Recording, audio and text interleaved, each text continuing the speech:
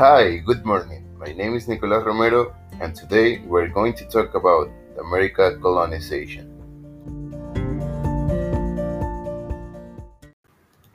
Nowadays, historians no longer use the word discovery to describe the European exploration, conquest, and colonization of a hemisphere already home to millions of people. During this period of time, Europe and America started to exchange products. This was known as the Columbian Exchange.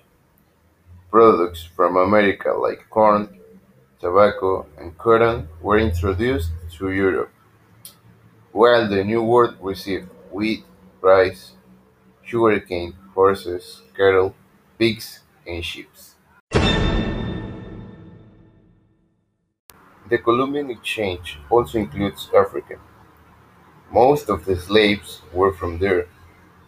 10 million people came to the New World, while 7.7 million were African slaves. The slave trade began with Portuguese traders, taking mainly West African slaves to the American colonies they had conquered.